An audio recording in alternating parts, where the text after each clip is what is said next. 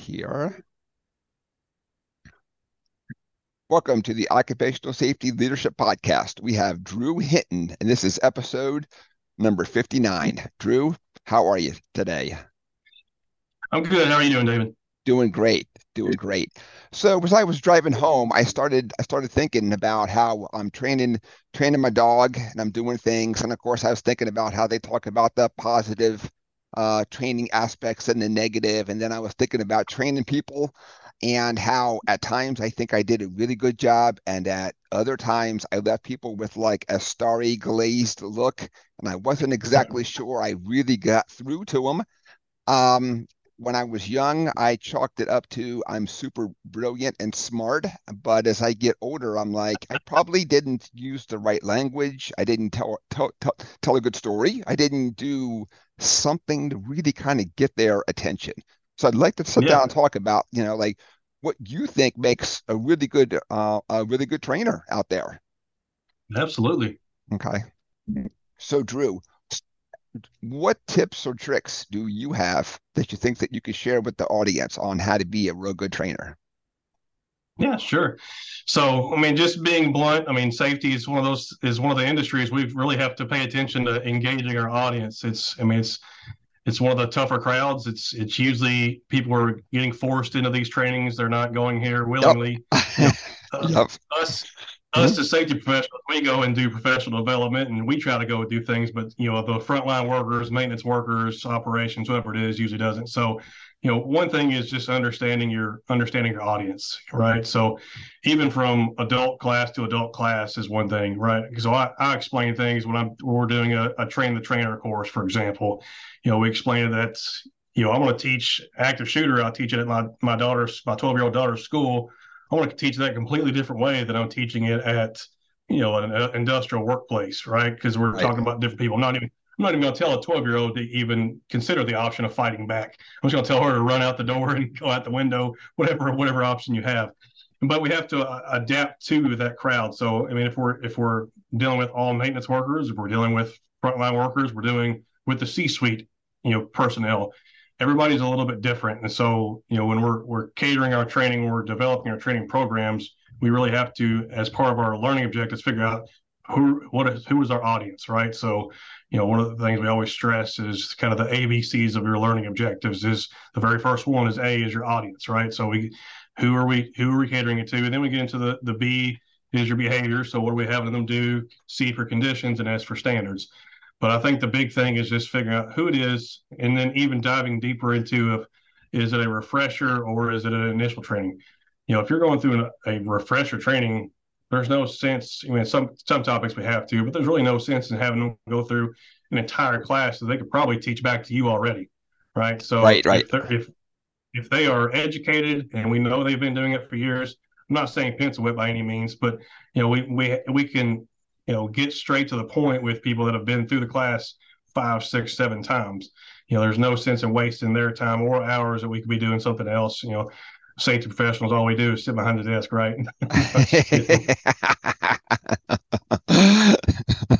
Well, sometimes it feels that same exact way. I know that there was a time that I was going to give two separate talks, and I was like, I'm just going to come up with one single presentation. I'm not going to worry then about it. And I gave it two separate times, and one time it was just to the people the greatest thing they had ever heard, and the second time it was probably the worst thing that they had ever heard. And I totally skipped that whole audience aspect because to me, I was busy and I was just knocking this out as quick as I could. I'm already working 60 or 70 hours and I'm like, okay, done. Good enough.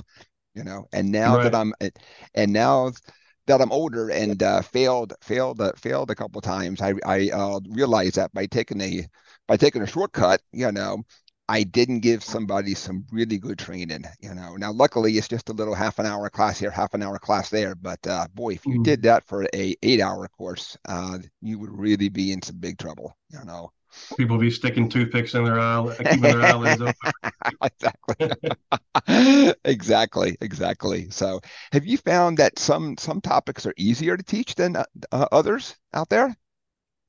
Yeah, I mean, and plus it may kind of go back to just what we specialize in, but really once you get the hands on, people start getting really engaged. So for me myself as an example, I'm doing hazmat training, hazmat training, confined space, entry and rescue classes. Those things are going to get a lot more engagement because they're up moving around, they're setting up equipment versus you made me think of one a minute ago at a previous employer. I was teaching a drug and alcohol awareness class, and so I remember a person making a statement at the beginning of the class was, does Drew not think that we know how to identify somebody smoking pot? Like, does he not think we don't know that what it smells like and bloodshot eyes? And at the end of the course, I came back to him. I was like, well, was it everything you thought it'd be? He's like, no. He's like, you went a lot more in depth than I thought it was. And so, even some of those smaller classes, if we cater it right, that are typically not as engaging as far as hands-on activities and practicals, we can make those and make those fun and entertaining as much as possible without like I said, going out in the shop or going out in the work environment and doing some stuff. But like I said, for me, from my experience, anything hands-on is going to be a lot more a lot easier to get people engaged and get people participating and actually wanting to do those particular skills. Right. So before that you do these hands-on skills, do you go and look at all the stuff first to make sure? Because once I went to a place and we were going to do this forklift training, and it was awesome and it was great, and we went out to go do the hands-on, and they didn't have a seatbelt on this thing. Like Oh, right from the get-go, they told me everything was awesome and it's great and the forklift's almost new, and it was, and somebody took off the seatbelt, of course, on it. So right. so that's a time that I wish I really went on site. I looked at everything first, not just talk to somebody over the phone and say, "Yep, I'll be down there. I can do it." You know. Yeah, absolutely. Yeah, and actually, just ran into that recently. We were teaching a class at a customer site. We were doing a mobile elevating work platform training, operator training, and they got a rental aerial lift in, so they didn't have one of their own, so they rented one. And most people assume that if a rental company, if you get one from a reputable company, United Rentals, all these other big ones out there, that it's going to be okay. Well, this wasn't a big one. This is kind of a smaller rental company. Not going to drop any names or anything, but we started going out and doing the inspection on it, the pre-use inspection on it, and there was like two or three different things. It didn't have any user's manual, didn't have X, Y, and Z on there. We're like, oh, okay. Right. So thankfully we were able to get another one, but we used that as we turned it into a learning point of okay, this is the importance of especially getting rental equipment. If we're checking these things out before it gets off the trailer, or once it gets off the trailer, we're checking it out before we're signing it off. But absolutely, to your point, right? So you get out there and we need to inspect these things before we're doing training. If I'm scheduling a class, I'm working with them as much as I can, through emails, through phone calls, and saying, hey, what kind of equipment do you have? And then I always get there early on, so I can scope out the area before I do the training. But if possible, I try to get there the day before and go up there and make sure if there are any issues that we can get those addressed. So, like you said, something that even as seemingly small as a seatbelt is still a requirement to make sure that we're wearing that. So, if I'm sitting there making you operate a forklift or without a seatbelt, then that kind of goes back on me as a liability because I'm teaching you that it's okay essentially to go and operate that without it. Right. Luckily, we were able to find a second one that, it operated enough at least, but they kept on bragging about this brand new forklift they had. So yeah. That's funny. So when you do things like confined space, do you bring your own atmospheric monitors, or have the company have theirs so that the people can really get the good hands-on training? We do both. So we always try to bring our stuff that way. We always focus on what they have, but we also supplement it with what we have as well. That way, if they're in the market looking for something, we let them get their hands on other models and just also see how things operate differently. So, for example, a confined space rescue class we did 24-hour rescue class about a month ago or so. And we're having them take all these, for example, RKI meters. They don't have those things, but I have them taking it apart, looking at the sensors on these things and seeing how it differs from MSA, from array meter, all these different types of models. So we try to focus as much as possible on what they have and let them use it because that's what, at the end of the day, that's what they're going to be using on a daily basis, right? So but we're supplementing it that way they can see what's out there. Like I said, if they want to improve in something, they like to say, hey, we like this. But one thing that we also like to do is we have a training simulator, a HAS-SIM training simulator. So it's pretty handy to be able to go through like confined space or hazmat, hazmat trainings, and you can actually simulate readings rather than just that was one thing at the fire department we always did, and I hated it myself. Was we go through a training and they would just come up to tap us on the shoulder, or they have a sign up that says your air readings are this. I'm like, that's not very realistic. I'm like, okay. So that's as much similar as we can get. It's like with these devices, we can go in there and we can actually simulate the readings, make the alarms go off, all these different things, and make it more realistic. Very cool. And they got interfaces to where you can put like a Draeger interface or an MSA or Ray to make it look like your screen on there. So it makes it pretty neat for the user.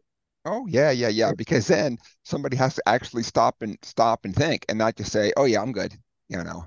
Yep, Very absolutely. good, very good, very good. How about the I don't know if I'm going to get the right word for it. The cherry pickers. Is that something that you're covering too?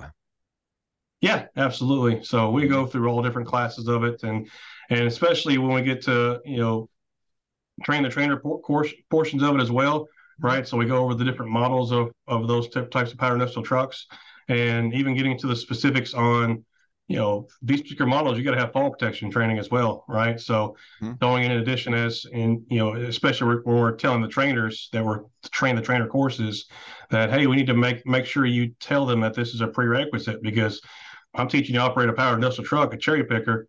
I'm not teaching you how to throw on a harness. You should already have that prior to going in there. But absolutely, and that's kind of one of those topics that not everybody has exposure to, right? So not everybody has Right, exposure to a cherry picker. Compared to a common sit down forklift that way they can operate in a warehouse setting or outside or really anything. right. Yeah. So let's talk about some other things that you've kind of picked up, some other tips and tricks. Then, is there anything else that maybe that you'd like to tell the audience? Yeah, I think more of it comes into planning than people realize. I took at a previous employer, we went through an 8 week leadership class, and they went through everything from safety related topics to HR, interviewing skills, all these different things. And one of the things that really has stuck with me and has proven to be more beneficial to me than I ever thought it would be were those learning objectives. And so it's on the front end of things, and we typically will throw a class together, or even worse, we just kind of go off what the previous safety manager had and just assume that it's effective, and we go from there. We don't really look at what are we trying to accomplish out of this training. Again, it's one thing to say is a refresher or initial, but what do I want them to do? What do I want that person to be able to do?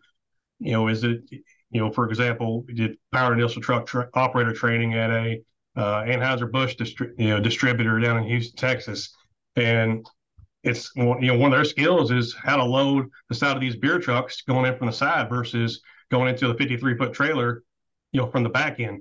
It's a Right. completely different game because you got to put in these small compartments. So we're developing these learning objectives, and you always tell people to develop those using air quotes, SMART objectives. But that helps us plan out what we want to achieve, and you can look at to help you figure out what you want to get out of it. You can look at for example, like NFPA has a lot of what they call job performance requirements, JPRs. Hmm. And so, for example, getting back to confined space, like air monitoring, they'll have what they call a gas tester as the person doing it. And it says the gas tester has to have these skills, be able to demonstrate these skills and have this knowledge and be able to, accomplish these particular set of, skills under these conditions. So we can now take that, develop our learning objectives, and then make sure that one, it's included in our content and make sure that it's in there that I'm actually covering what I want to cover. And then two, at the very end of it, we summarize that and say, hey, here's the objectives, here's what we covered.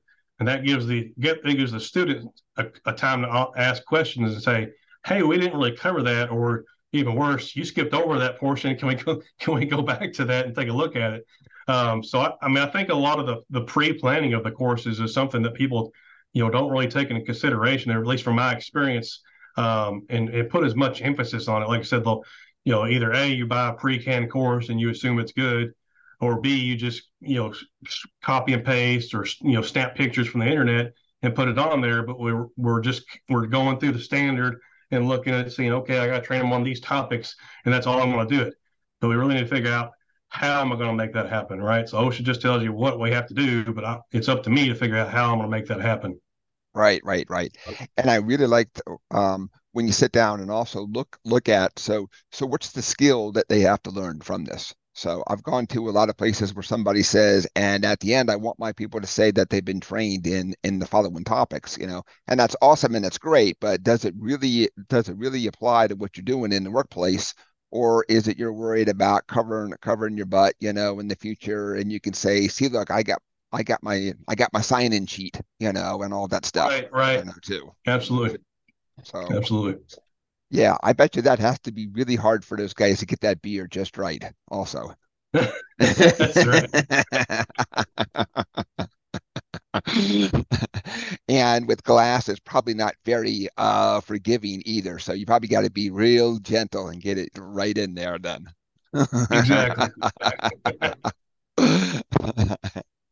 Uh, How about anything else that you'd like to discuss about training? Because I was thinking about my dog. Of course, we all always talk about positive and negative, and you reward somebody. How do you correct somebody when they're doing a training class or obviously doing something wrong, but they're in a big public setting and all their peers are watching them too?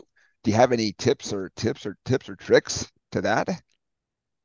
Yeah, I mean, I've always kind of went off the philosophy of, unless it's something that's like life threatening, like I've got to stop you right now while you're doing something, you're getting ready to cause, kind of what OSHA's terminology, imminent danger, right? Somebody's either getting ready to get hurt, serious, or killed. Then Mhm. absolutely, I'll call them out right there on the spot to make sure we stop it. But I've always kind of followed the praise in public. I hate to use the word punish in private, but that's kind of the philosophy is, if you're doing really good, let people know, hey, you're doing really good. But like I said, I don't really like the kind of connotation of punish, but it kind of just makes it a good saying. But in private is when we're going to start working with them and saying, hey, here's the evaluation I just did on for a forklift operator, for example. Here's the evaluation I just did on you. Here's where we messed up, and I'm gonna take some time with you after the class, and we're gonna go through this again. We're gonna let everybody else run through. And that's also something that we can plan out, right? So if I'm doing an operator class, is typically the way I'll structure my evaluations is I'll have the more senior operators that I know have been through it. I'll have them go first, and then have the people that are a little bit less experienced go last. That way, I can spend some more time working with them, and the other people that's been through it 20 times and they're just ready to get back to work.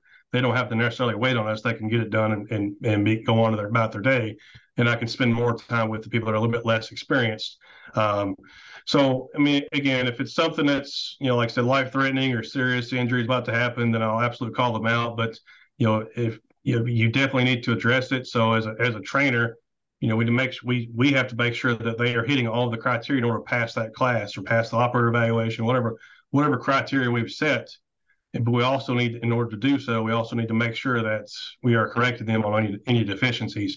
Because if we don't, and we just sign off and say, you know, I've been to classes where you never even see you take a test at the end and then you never see your score after the class is Uh, over. So you go and you never know what you got right or what you got wrong. And so, something that's even as simple as that, if, we're taking the test, the written exam at the end of the class, we go over it. Every time if I get different answers, we're stopping and we're explaining it. It's like all of our answer sheets on our test have the exact, citation where it came from, OSHA 1910 146 paragraph K2 triple I, whatever. mhm. So that way we can pull it up and say, okay, here's where this answer came from, and we can make sure that they understand it. And then, we go through the process of making sure that before they leave, they're good with everything that has been covered. If at that point, if they just don't want to speak up because they just don't want to feel stupid or whatever it is, then there's like I can't force a person to say something, right? Right, But right, right. we need to give them every opportunity in order to do so. And then, just simply staying after class 15, 20 minutes, that way, if they want to hang out and wait till everybody else leaves to ask those questions, then they can certainly do so. Right, right, right, right, right. Have you run into any cases where a person can verbally say what the answer is, but when it comes to a written test, they really struggle? Yes. One that comes right to mind is we had this guy at the firehouse that he was about as book smart as you can get, going through fire science degree. He can name Mhm. everything off that you'd ever ask him. But when it came to locking off on a ladder, sticking your legs through the rungs and being able to work hands free and knock out a window, whatever it is, it took him 15 minutes to get both his legs through there. And we're like, what is taking this guy so long? Like he's like straight A student, but he couldn't put the practicals into play. And so everybody learns a little bit differently. So there's going to be what they call the active learners, which people learn best by getting their hands on stuff and doing things, and versus the passive or reflective learners that kind of like to just sit back and take all the information in and look at research and look at data and statistics, all those things. And there's nothing wrong with either one of those things. Everybody has a little preference, but that's things that we have to pick up on. Okay, is this person more of a passive or reflective learner, and they can absorb all that knowledge in the classroom, but they're not as great out there getting their hands on until they play around with it a lot more than somebody else has, versus this active learner maybe in the classroom kind of dozing off or joking around, and then they go out there, put them on a forklift, and then they're the best forklift operator you've ever seen. Right. Yeah. I could think of a time a long time ago where we had a person who just could not pass a written test, but you could talk to them and they would say the right answer every time. So every so often you just run into that person. And sometimes, of course, it's really us who's writing these test questions, of course. We've just Mm-hmm. written it in a way that, most people get it, but there's just some who just don't really even understand the question to even try and answer it too. Yeah, and sometimes we get like, especially when like we're going over the test answers. What I'll do is I'll have everybody grade complete their test, and then I'll go through the questions and have them self grade their own tests. And if I start getting people saying, "Oh, that was a trick question," I start getting a bunch of people say, "Oh, that was a trick question," that should be cueing in my mind. Maybe I need to go back and reword this question to where it makes more sense. Right.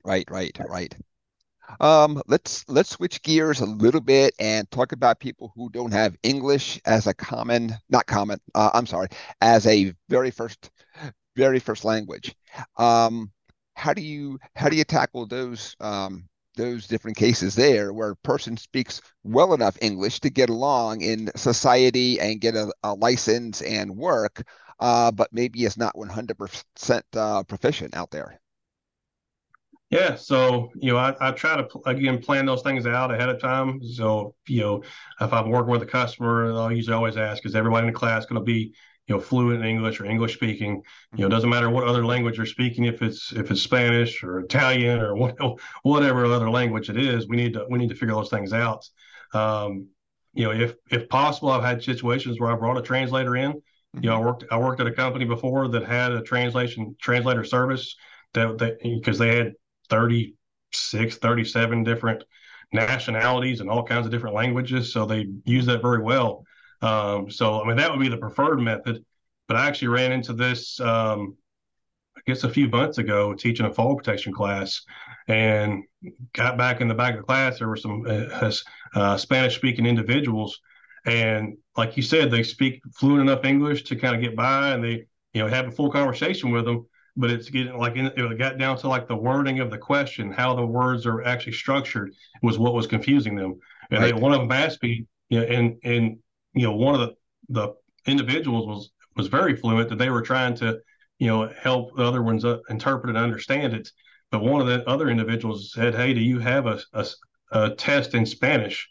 That way we can help understand this a lot better." And that's things we got to look at. So, I've had a sent test out for services, or have a translation service come out there and translate my test for me on a few topics, because you know I can speak enough Spanish to get me in trouble. I dealt with it at the firehouse in our particular district, but I'm not fluent, especially with the safety lingo that we use, right? So when that goes back to like our basic OSHA outreach training. They'll talk about using translation services and making sure that they're not just for example, Spanish speaking, but they're Spanish speaking and understand the jargon and lingo that we use in the safety industry, and Right. how it directly translates to that. So if we can do the planning ahead of time and at least identify there's other languages being present, like I said, ideally the best go to would be to have a translator, but that's not always feasible for financial reasons or just logistically wise, it's not always the most feasible option. So if possible, sometimes you can rely on those, other fellow classmates to be interpreters and they can help them out with that. But, again, there may be situations to where maybe do need to send your test out. If you know it's going to be ahead of time, send the test out to get translated, and then have somebody of that language review it beforehand before you actually issue it out. Review that to say, hey, can you go through this test and make sure it makes sense? And it's not, they didn't translate it, have a word or two off, because that can make all the difference when you're translating from one Right. language to the next. Oh yeah. Oh yeah. Exactly. Exactly. So, well, Drew, this has been fantastic. We are bumping up on our time here. Do you have any closing thoughts for the gang? Yeah, I'll just say, when we're doing training as a trainer, make sure that we are, evaluating ourselves. We're not just evaluating the students, right? So there's a few topics out there, especially like the forklift. We talk about forklift a few times. There's a letter of interpretation or standard interpretation out there about, who is a qualified or who can actually do they were referring to evaluations, but training as well. And kind of in a nutshell, they said if you haven't been there, done that, you can't train. They were giving an example of, if you haven't operated a forklift with that specific attachment on there, then you're not qualified to evaluate other people operating that specific attachment. And so I think we need to just, evaluate ourselves personally. Like I said, we get in the habit of evaluating, telling people whether they're doing it right or wrong, but we forget to look at ourselves internally and say, am I still qualified to do this? Maybe I was qualified before and I'm not now. So just continue to develop yourself. Make sure that we are, if there's something you're not competent or qualified to teach, just make sure we admit that. But that doesn't mean you can't better yourself and go out there and become a better trainer, learn about that topic, and become qualified in the future. But just make sure that we're, again, evaluating ourselves. That's right. That's right. Very, very good, Drew. So, how can people find you out there? All over social media. You can find us on our company's website. You can find us on there, aerosafetyus.com. But LinkedIn is usually my go-to most active website. So you can go on there, find me on there. And if you got questions or concerns or anything like that, feel free to reach out. I'll be glad to help you out. Fantastic, Drew. Thank you. Thank you so much for joining us today. Okay, Absolutely. folks, Thank you. episode 59 done. Everybody have a great day, and thank you for joining me today.